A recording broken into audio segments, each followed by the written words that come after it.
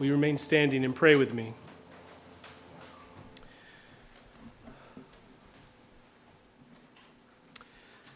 Father, would you allow us this morning to press our claim for your grace and mercy in our lives? Pour out your Spirit upon us in this time of the Word. Make our hearts open receptacles for the words that your Spirit would have for us this morning. And I pray that you would allow them to take root in our hearts and to bring forth a bountiful harvest for the good of your kingdom and for your glory in our lives and the lives of those around us. And so we commend ourselves during this time of the preaching to you. In the name of Jesus Christ, amen. You may be seated. Bear with me, I feel like my throat is getting a little scratchy. I feel like I'm finally singing with the mask off. So today we begin our series in the book of Acts. And if this is something that you would be wondering about, we have permission from the bishop to do this, departing from the lectionary. So if you had looked at the lectionary this morning to see what passages were going to be read, you might have been somewhat disappointed. But we have permission from the bishop to enter into this season through the book of Acts during the summer while Ben's away. And I kind of like to think that while the cat's away, the mice will play. So that's how I'm going to view. So I'm going to view this. No, I'm playing. That's not how we're going to view the summer. But at the beginning of any kind of project, whether it's a preaching series or whether it's building a backyard deck, you have to do some initial work, some laying a foundation, whatever it might be, the necessary preparations. And that's exactly what this sermon will be for this series. So it's going to be a bit on the teachy side, so do forgive me in advance for that. But that's simply what we have to do. We need to lay down a bit of a foundation for the series ahead of us. But this is exactly what Luke is doing in Acts 1. He is laying down his own sort of foundation. He's building the groundwork for this narrative where he will recount the spread of God's kingdom through the Spirit-empowered church from Jerusalem to the ends of the earth. This is what Luke is about. But before we can take a look at that particular foundation, it would be helpful if we have an idea about what in the world he is doing overall. Sometimes it's helpful to see the big picture, to know what he's intending to do. Why is he writing this book to the church? Why is he writing this book to O Theophilus, right? Luke writes Acts to form, this is his purpose, to form communities that bear witness to the triune God revealed in Jesus. Luke writes the book to form, to shape, to mold communities that bear witness to the triune God revealed in Jesus. In short, he writes a culture-forming narrative. Acts is intended to form a particular culture within communities of people who embrace the gospel. That is what we see throughout the book. We see people embracing the gospel, and when they do that, they embrace a completely other life, a new way of living, new patterns of living and being in this world. In Acts, Luke aims at nothing less than the reception of an alternative, total way of life, a comprehensive pattern of being and living in God's good creation. And this way of living is one that runs counter to the patterns of life in the Greco-Roman world. We see tensions arise all throughout Acts when the church is out in the Greco-Roman world responding to the grace that's been given to them in Jesus. There's tensions that arise. We see it in Philippi. We see it in Thessalonica. We see it all over the place. These tensions arise because when one embraces the gospel of God's kingdom, a new way of life is created in that person, a new patterns of living, not the old patterns of life, but new patterns of living. And the same is true for us. When we embrace the gospel today in the 21st century, we receive a complete new way of life that run contrary to the patterns of life in our world and in the cultures within it that have profoundly shaped each of us. In Acts, Luke writes a narrative that presents pictures and portraits of the lives of regular people. You'll hear me say that a lot. These were just normal, regular, first century people that the gospel is encountering and transforming to become saints and martyrs. There's nothing particularly special about anyone. We might always emphasize Paul, but there are many other people in Acts whom God is using, transforming by the power of his Spirit to proclaim the good news of his kingdom through a total transformation of their lives. This is what Acts is all about. Embracing the gospel of Jesus, creating a community that embodies this new culture. And this new culture is the culture of God's kingdom, coming on earth as it is in heaven. And you might be asking, as I was asking myself when I was getting into this, well, what exactly do we mean by culture? That word happens a lot. We use it, agriculture, culture, horticulture. What do we mean by culture in this particular case? This is what we mean. A culture is a community whose total way of living, its practices and behaviors, its beliefs about what is really important, about the stuff that's really significant, it's shaped by a shared story, a controlling story.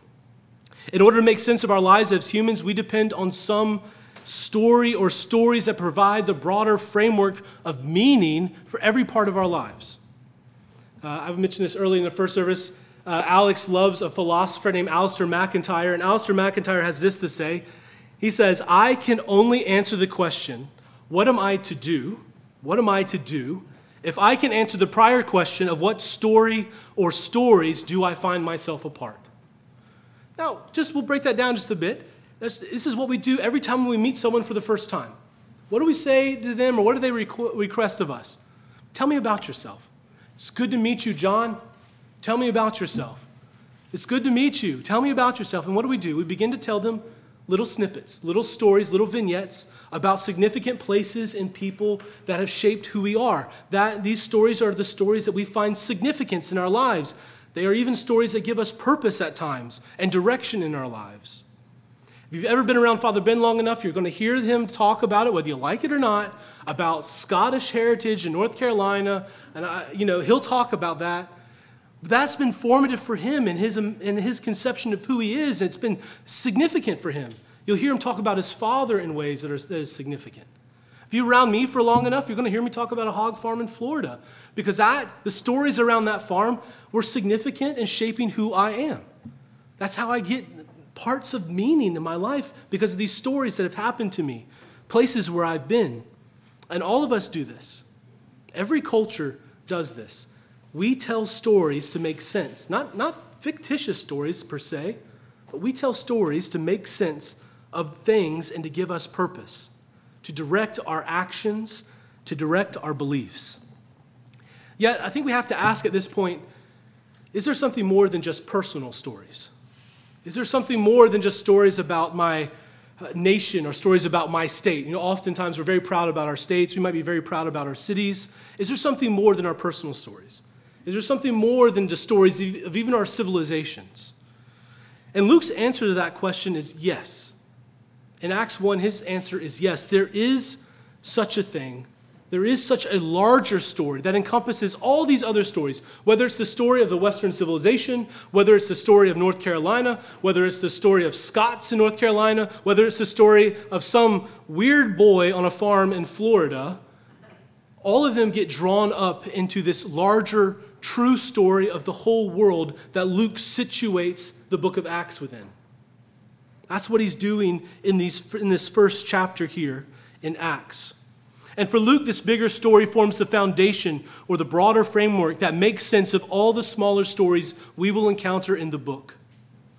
Stories of ordinary folks in the church, transformed by the grace of God, doing ordinary and at times extraordinary things for the furthering of God's kingdom on earth. All those actions only make sense if we can situate them within this larger story.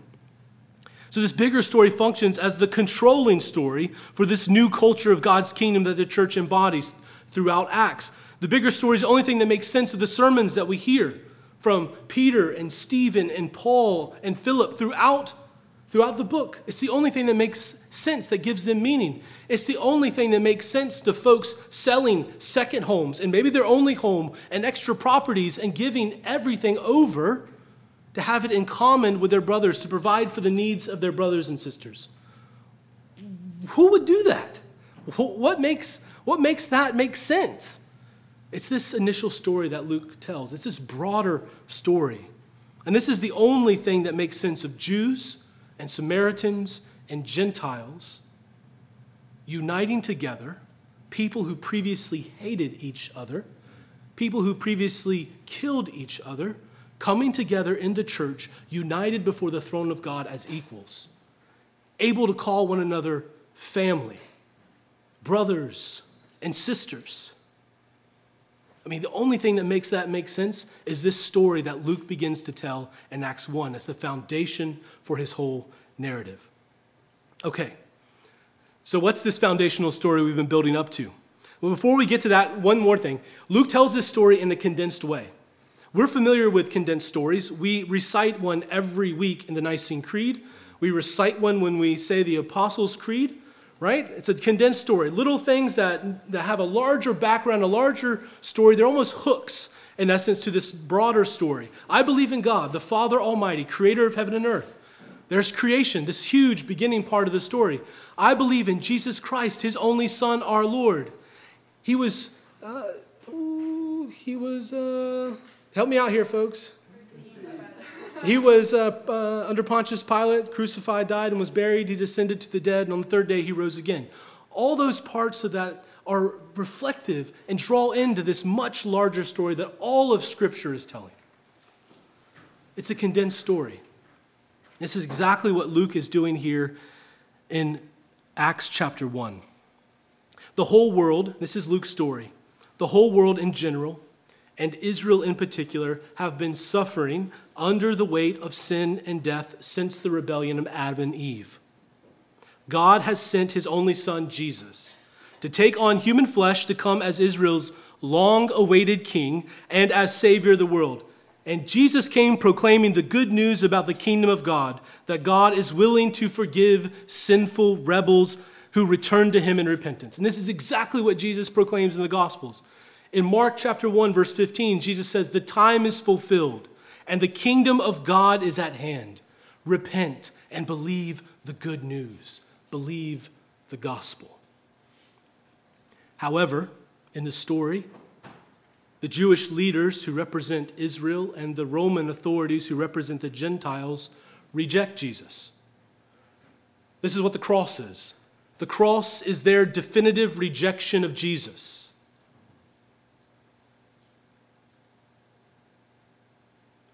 The world, Israel, the Romans, the Jews, the Gentiles gave everything they had. They threw everything they had at Jesus, and they killed him on a tree. But God responds with a trump card: resurrection.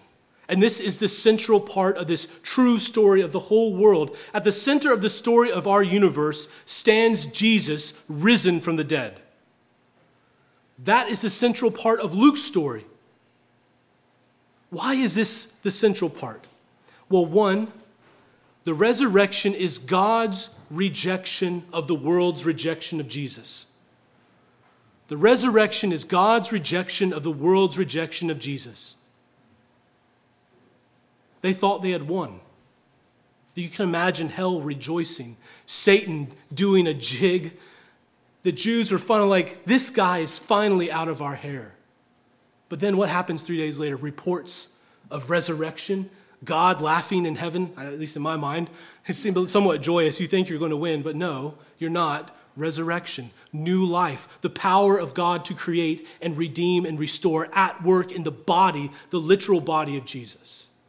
Bringing it back to new life, and even to something much better than the body he had previously, a body that can inhabit both dimensions of reality, the earthly dimension and the heavenly dimension. It is at home in both, and it is the down payment and the hope with which we have, for we can inhabit the world to come, which is a world where heaven and earth are merged together as one. We've sung about it, or we will sing about it in this service.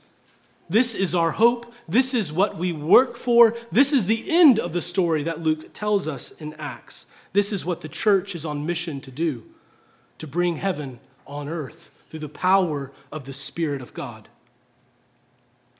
Yet at this point, all of this brings the disciples to a question in verse 6. You might see it if you have the text in front of you. They say, "Lord, will you at this time restore the kingdom to Israel?" And if you can just put yourself in their shoes for a moment, For 3.5 years, they've been hearing Jesus, following this kind of itinerant rabbi around the land of Palestine, and he's been proclaiming the kingdom of God. Repent and believe in the gospel. Over and over again, Jesus is proclaiming the kingdom of God. It's at hand, it's coming. And they're thinking all the while, yes, this is what we have longed for as a people. We long for Jesus to bring in his kingdom. We're with Jesus. We're going to have some significant roles to play. We're going to have some power to wield in this new kingdom. They're like, okay, you're risen from the dead. The crucifixion thing was a bit of a road bump for us. We were a little depressed, but now that you're alive, now we finally, after 40 days, are convinced, right? Because it wasn't an easy thing for them to believe in the resurrection. Don't think ancient people had an easier time to believe that someone rose from the dead. They were far more familiar with death than you are. They were around it all the time. They kept the bodies in their homes. They cared for their dead before either they buried or burned them. They were familiar with death. They were quite well aware of the finality of death. So it's no small thing for them to believe in the resurrection. This is why Luke says Jesus, for 40 days, is showing them proofs that his body is indeed a resurrection body, that he's not a ghost. It would be unsettling. And so the disciples, once the resurrection starts to sink in, they're like, oh, is the kingdom back on? Are you going to restore the kingdom now to Israel? Is that what's going to happen? Because we're ready, we're willing, and we want to take charge. We want Israel to dominate the nations. This is what Israel's hope was. And what's Jesus' answer? It's not exactly what we might think. It's actually neither yes nor no. It's a little bit of both. Jesus says, no, you will not receive a calendar of God's unfolding purposes in this world. And no, the kingdom will not be restored to Israel as you have dreamed. It will not be a geopolitical entity with a standing army and institutional power. It will not be that. But yes, the kingdom is being restored right now. It's being restored at this time in the most unexpected of ways. And how is that kingdom being restored? We might ask. Jesus tells us, he tells the disciples in verse 8, but you, Christ Church, disciples, you will be my witnesses in Jerusalem and to Judea and to Samaria and to the ends of the earth. Yes, the kingdom is breaking into this world right now. I'm going away, I'm ascending to the Father, but I'm sending you out to bear witness of the king who has won. In the ancient world, what happened when a king won a victory? They would send emissaries out to proclaim that victory. What would happen when a new king was enthroned? They would send people to the furthest stretches of their dominion to say, hey, a new king's here. He's enthroned. He deserves your allegiance. And this is exactly what Jesus gives the church. This is the task he gives the church, to go out in this world, to live lives of loyalty to King Jesus, submitted to King Jesus, and bearing witness that he is enthroned. He won. You know how he won? God raised him from the dead. And that sounds like an odd message, but that's the message that we hear throughout Acts, whether spoken to Jews or to Gentiles, whether to Greeks or to Macedonians, whether to Romans. The same message that Jesus has been raised by God back to new life, and that he now sits at his right hand to rule and reign. We know this is a message because in Thessalonica, the accusation that was brought against them was, these folks proclaim a different king who's not Caesar, but Jesus. That can't be. That's what Jesus calls us to. He does say the kingdom is here. In essence, Jesus is saying to the disciples, you're asking about the kingdom. You're asking about when it will come about, when Israel will be exalted as the top nation, when all the nations of the world will be subject to God through Israel. Well, in one sense, Jesus is saying to them, that's already happened. Because in me, as the chief representative of Israel, I have won. All nations are subjected to me. He sits enthroned in heaven over all the earth. But in another sense, it's not happened yet, not fully at least, because we still await the time when the whole world, every culture, every nation will be submitted visibly and clearly under the just and healing rule of God in Jesus. This is what we long for. And this is why Jesus says, but now, in that in-between time, you must be my witnesses, taking the good news about me, risen from the dead and ascended to rule, to the nations, to everyone. This message is for everyone. That's what that tells us. Jerusalem, Judea, Samaritans, and to the ends of the earth. Jews, Samaritans, and Gentiles. In the Jewish world, the only three types of people there are. Every single person, all of humanity, deserves to hear this message that Jesus is the King.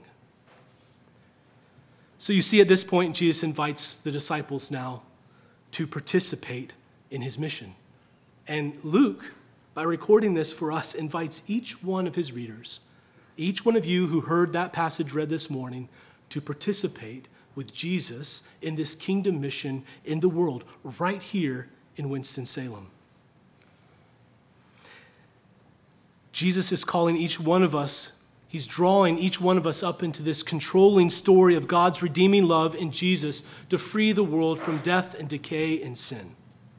And he invites the disciples and he invites us to see our lives as part of this bigger unfolding story, to find true meaning and significance and purpose for our lives set within this larger story of God at work in Jesus and in the church through the power of the Spirit.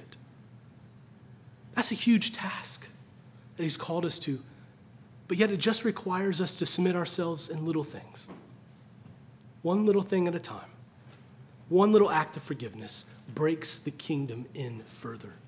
One little act of radical generosity, the kingdom breaks in a little further.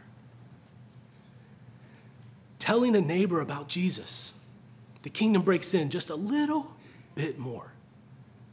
So it's a vast task that's before us. But Jesus says you're to do this, you're to bear witness with your life. Every little bit. Submitted relationships, submitted vocations to Jesus. It is this bigger story that shapes the new culture of God's kingdom that the church embodies across the pages of Acts by means of bearing witness to Jesus. The book of Acts invites us as those who have embraced the good news of Jesus to play our own part, to play our own role in this unfolding drama of God's kingdom, which is restoring earth to what God has always desired for it to be from the moment of creation. So what does it look like for the kingdom of God to be restored here? And I think sometimes we read Acts, we read the scriptures, we think, that's really nice. That sounds like a different world. What does that even mean? Thousands of people coming in one day, tongues of fire resting on heads. I don't know, where would I go and stand up before, go to Wake Forest University like Paul does in Acts 17 before the Areopagus and declares that Jesus is alive from the dead, that you all been worshiping gods that are not gods. Here's the one who deserves your allegiance. And what does that look like for us to spread the kingdom of God right here in Winston-Salem? Because this is what God has called us to do. And this is what it looks like. It looks like you being witnesses. The kingdom of God looks like you receiving power by a gift of the Holy Spirit, which we remember next week at Pentecost. It looks like you receiving a power by the gift of the Holy Spirit and being authorized with that power to go as witnesses that Jesus is King. To bear witness means that your life looks like Jesus' life. That's what it means to bear witness. I think some of us, if you haven't been getting it yet, I've been talking about evangelism. And for most of us, I mean, if you're like me, the word evangelism has caused hives in the past. We might have somewhat of an allergic reaction to it. And it's like, Romans Road, things like that. And we're like, I don't feel comfortable doing that. I don't know how to do that. How do we bear witness? Throughout Acts, one of the chief ways that we see the church bearing witness is living a new way of life that runs counter to the patterns of life on offer in our world. And at times, yes, they do preach the good news of Jesus. When people are like, what in the world? Like next week, are these people drunk? What's happened? What is this new thing that's happening here? That's when Peter gets up and proclaims the gospel. When you're living lives that are completely transformed by the grace of God because you've embraced the gospel of Jesus, you're going to be different when you submit yourself to the King. When you forgive people that most people would not forgive, people are going to ask you, what? in the world are you doing? And then you have an opportunity. I do this because Jesus has transformed my life. I've encountered him. He's alive from the dead. He's king. He deserves my loyalty, my allegiance, my life, everything. You know, there's nothing the church withholds from Jesus in Acts. And when they do, they're judged for it. Ananias and Sapphira, Acts 5. He demands it all. And this is how we witness to the good news of Jesus, by lives totally transformed. And we do bear witness in word to the risen Lord. And you will have plenty of opportunities to do that if you live out the new life of God's kingdom. So what's God's kingdom? It is the sovereign, saving, healing, forgiving, justice-bringing, hope-fulfilling reign of God in heaven over earth through Jesus.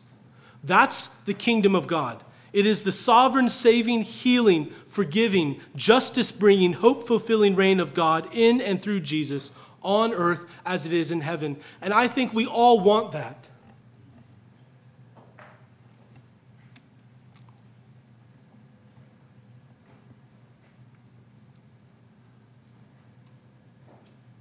How has our governments worked out?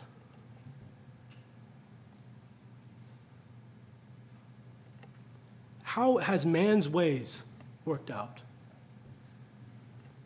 Where is our world any more just? Where is it hope-fulfilling? It's nowhere. And where there are vestiges of it, it's because the church has been there. And where it's losing that, it's because the church has receded.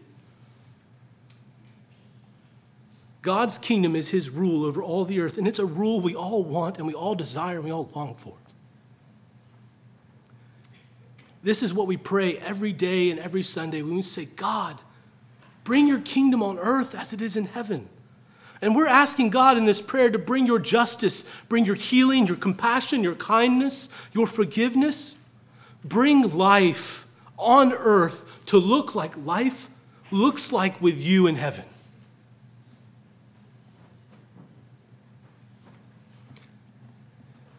We've had people pass away this year.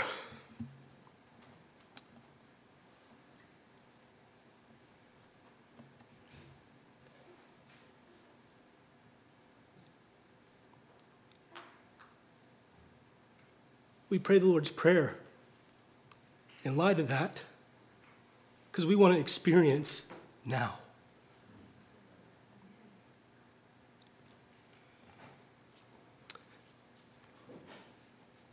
We want to experience now what they are experiencing in full. And you know what? We can have it. God gives it to us through his Spirit. You can have it. Why don't you want it? We can all have this life right now. We can live out the life of the kingdom. We are advanced signs of the kingdom of God on earth. Our lives are to be testimonies of the grace of God that has been given to us, that's transformed our lives, and we are to be beacons witnessing to this new reality that God is doing on earth. What does it look like for the kingdom of God to move forward here in Winston-Salem? What does it look like for God to restore his kingdom right here in your lives, in your homes, in your neighborhood, in your jobs, at your schools, wherever you find yourself? What does it look like for God to restore the kingdom of God at Publix or Lowe's or even Food Lion? What does it look like for God to restore the kingdom right here? What does it look like in your job, in your struggles with cancer? What does it look like in your struggles with a broken family? What does it look like in your struggles with loss of loved ones? Jesus is God's only answer. Jesus is God's only answer. He is his only answer to this broken world. He is the only answer to injustice. He's the only answer to struggles. He's the only answer to sorrows. Christ Church, I invite us to take seriously this summer, and we should never not take it seriously, God's agenda in Winston-Salem. And that agenda is his kingdom breaking out in your life and in the lives of your neighbors. It's his kingdom. His kingdom is all about life on earth submitted to Jesus. And he wants you to figure out what the gospel has to do with your job. I can't do that for you. I can sit here and I can preach the word and I can try to cast an imagination for God's kingdom right here in Winston-Salem that the scriptures give us, but you have to figure out what the gospel has to do with your work. You have to figure out what the gospel has to do with your neighbor and your home, because I can tell you right now, God does not care if your home was an investment. He put you there for a reason. There are neighbors that live beside you and behind you, in front of you, that he has placed you there to bear witness to his reign. What does the gospel have to do with your family, with your marriage, with your friendships, with every part of your life, with your retirement, with your finances, with whatever it might be? This morning, God invites us. Really, he commands us. If we're honest with the text and even our liturgy, he commands us to go out into the world, to do the work he has given us to do, to love and serve him as faithful witnesses of Christ our Lord, Christ our King. We say that every week. We pray that every week. May that be our prayer. And as we close this morning, we have to admit that that task of bearing witness to Jesus in every aspect of our lives is daunting. It's mind-boggling. It's vast. It might even scare us. We have to admit that, and I think that's fine to admit that because that's where we're all at. If we're being honest right now, I don't know how to do that. This is exactly where the disciples were at after the ascension. Jesus has just given them this mission to proclaim his kingship to the world, as if that's not a lot for 120 people in Palestine, kind of a backwater town in the Roman Empire. So it's instructive how they respond. And this is so brief. They respond with two things. They pray and they read. They pray and they read Scripture. We heard it read. They came back to Jerusalem. They went to the upper room, all the disciples, Mary, the mother of Jesus, and others, and they devoted themselves to prayer. Why? Well, when the king assumes his throne seat at the control center of all the world, and you've been given a massive task to do, what do? Help me. How do I do this? Give us power to do this. Give us boldness to do this. Give us courage to do this. And so Christ Church over this summer, and I pray it will never stop, I would ask you to commit over this summer to pray. To pray for God to give you an imagination for what it would look like for the kingdom of God to break out in your life in normal, everyday ways, beginning with just small acts of forgiveness that have such large consequences in God's scheme of things. How is God calling you to bear witness to his kingdom right here in Winston-Salem, in your home and neighborhood and work and school? Please pray over this summer with us.